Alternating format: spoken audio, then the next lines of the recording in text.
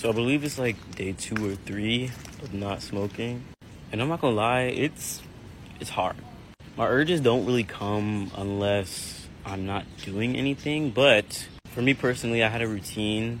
So I kind of have to adjust and fill in the void that's missing. It definitely hits me the most at night because I smoke right before bed usually. Now I have to fill the void like I said before. However, I do have more energy. I got a new job today, so hopefully that'll take my mind off of everything. But I only plan on not smoking for up to a week because I'm not quitting. The fuck? But I'm also not sure what the week ahead looks like for me and how I'm going to feel about it, because I know some people said that after they quit smoking, they no longer wanted it anymore, which is why my voice and everything that I say sounds like a question, because I have no idea.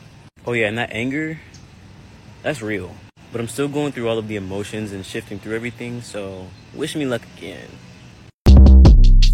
Short Cast Club.